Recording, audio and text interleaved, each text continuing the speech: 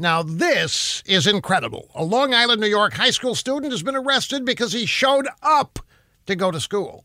17-year-old Maverick Stowe attended William Floyd High School for 5 days in a row, and by doing so, he committed a criminal act.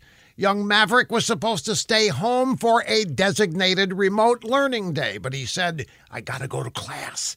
Maverick Stowe was not putting anybody in danger when he showed up. His temperature was taken. He was fine. His first period teacher discovered he was supposed to be at home, so school administrators suspended him for 5 days.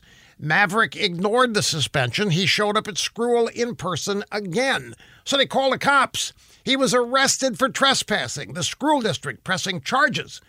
School bosses accused Maverick Stowe of being selfish and irresponsible for showing up at school in person, the school his parents pay taxes for.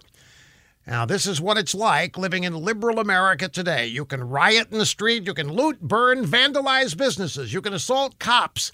Nothing happens to you. But if you dare attend school in person because you want to pursue your education, you get arrested as a criminal. This is Democrat Party America. Joe Biden America. Oh, my God, I can't think of it.